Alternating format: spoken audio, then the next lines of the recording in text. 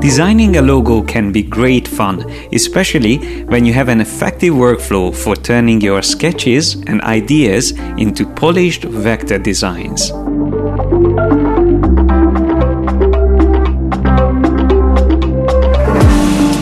I'm Martin Perhiniak, graphic designer, instructor, and founder of Yes, I'm a Designer. We are teaching creative tools and techniques and provide inspiration to anyone interested in graphic design and illustration. In this episode, I will walk you through all the important steps of a professional logo design workflow from start to finish.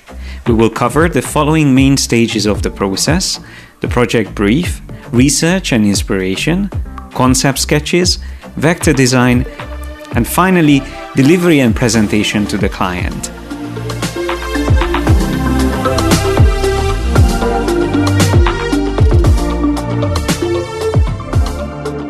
It is almost impossible to create something exceptional without first having a really good brief. And it doesn't only apply to logo design, it's pretty much true for every kind of creative project. So your responsibility as the designer is to really make sure that you got every detail right before you get started on a project.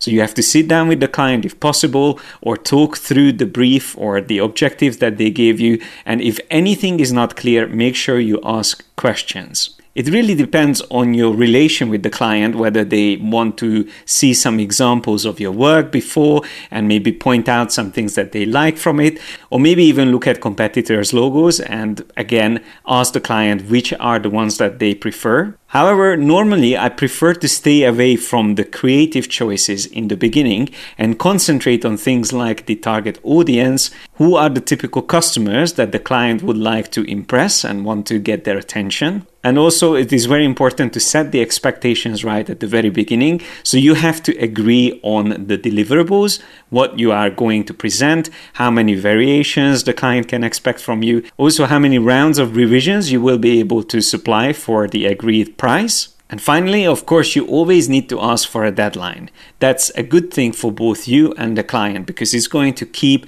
things moving and it will give a structure to your creative process. Now, before you agree to anything, always remember that you should never overpromise.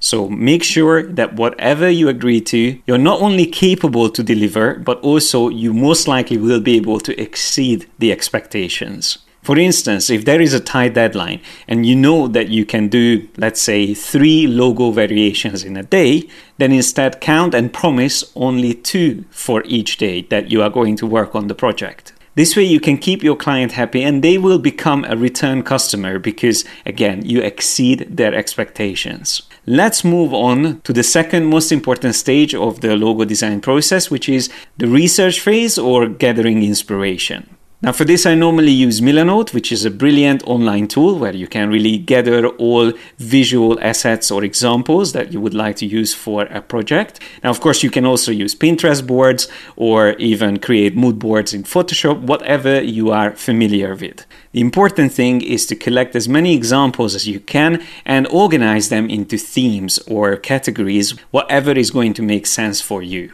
You can prioritize looking at competitors' logos and logos from the same industry. However, that might give you a little bit of a tunnel vision, and it's good to have a wider spectrum of examples. Whatever has a similar type of audience is going to work for research, and besides seeing many examples, the main reason why you are doing your research is to be inspired and to have ideas laid out in front of you. If I organize my research in main categories based on their style, and I always make sure that I don't let myself influence too much by the examples that I collected or the categories that I created. They are great for setting some direction and give a bit of a structure for my process, but I always keep myself some freedom to explore and to even cross in between these categories that I create. The next stage of the process is definitely the most fun and the most creative one. This is when you start sketching. Now, if you're not good at drawing, don't worry, because your sketches can be very simple. They can be rough thumbnails instead of being very detailed. And to be honest, it is not good to create too detailed sketches anyway, because again, they might force you to really follow everything and add all the same details once you get into Illustrator.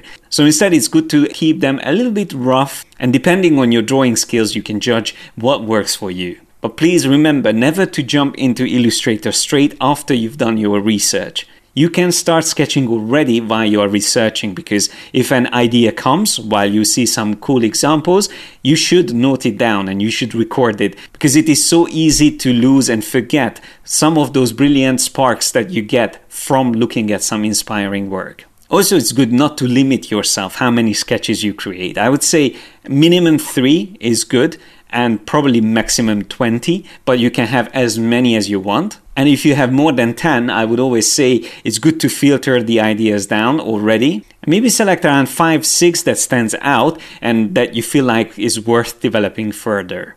Now, once you have your sketches ready, it's time to jump into Illustrator. And what I would normally do is to set up a template layer. So that just helps to keep the sketches in the background and have everything faded so I can work easily on top of it. And this layer can easily be turned on and off, but by default, it's going to also be locked. So that just allows you to work easily on a separate layer on top of it. And it's important to create that empty new layer because Illustrator won't let you to work on a template layer. Now, once you start working and adding details, you will still see the template underneath, and occasionally you might want to just turn it off and turn it back on to be able to see it without the sketch. However, at this point, I'm not adding any fill colors yet, no gradients, no colors, just pure black and white details. The main reason I'm doing that is to be able to concentrate on more important things that will define a good composition, like contrast, line density, hierarchy, and balance. However, if you have a large monitor, or even better, a second screen, there is another method that you can use.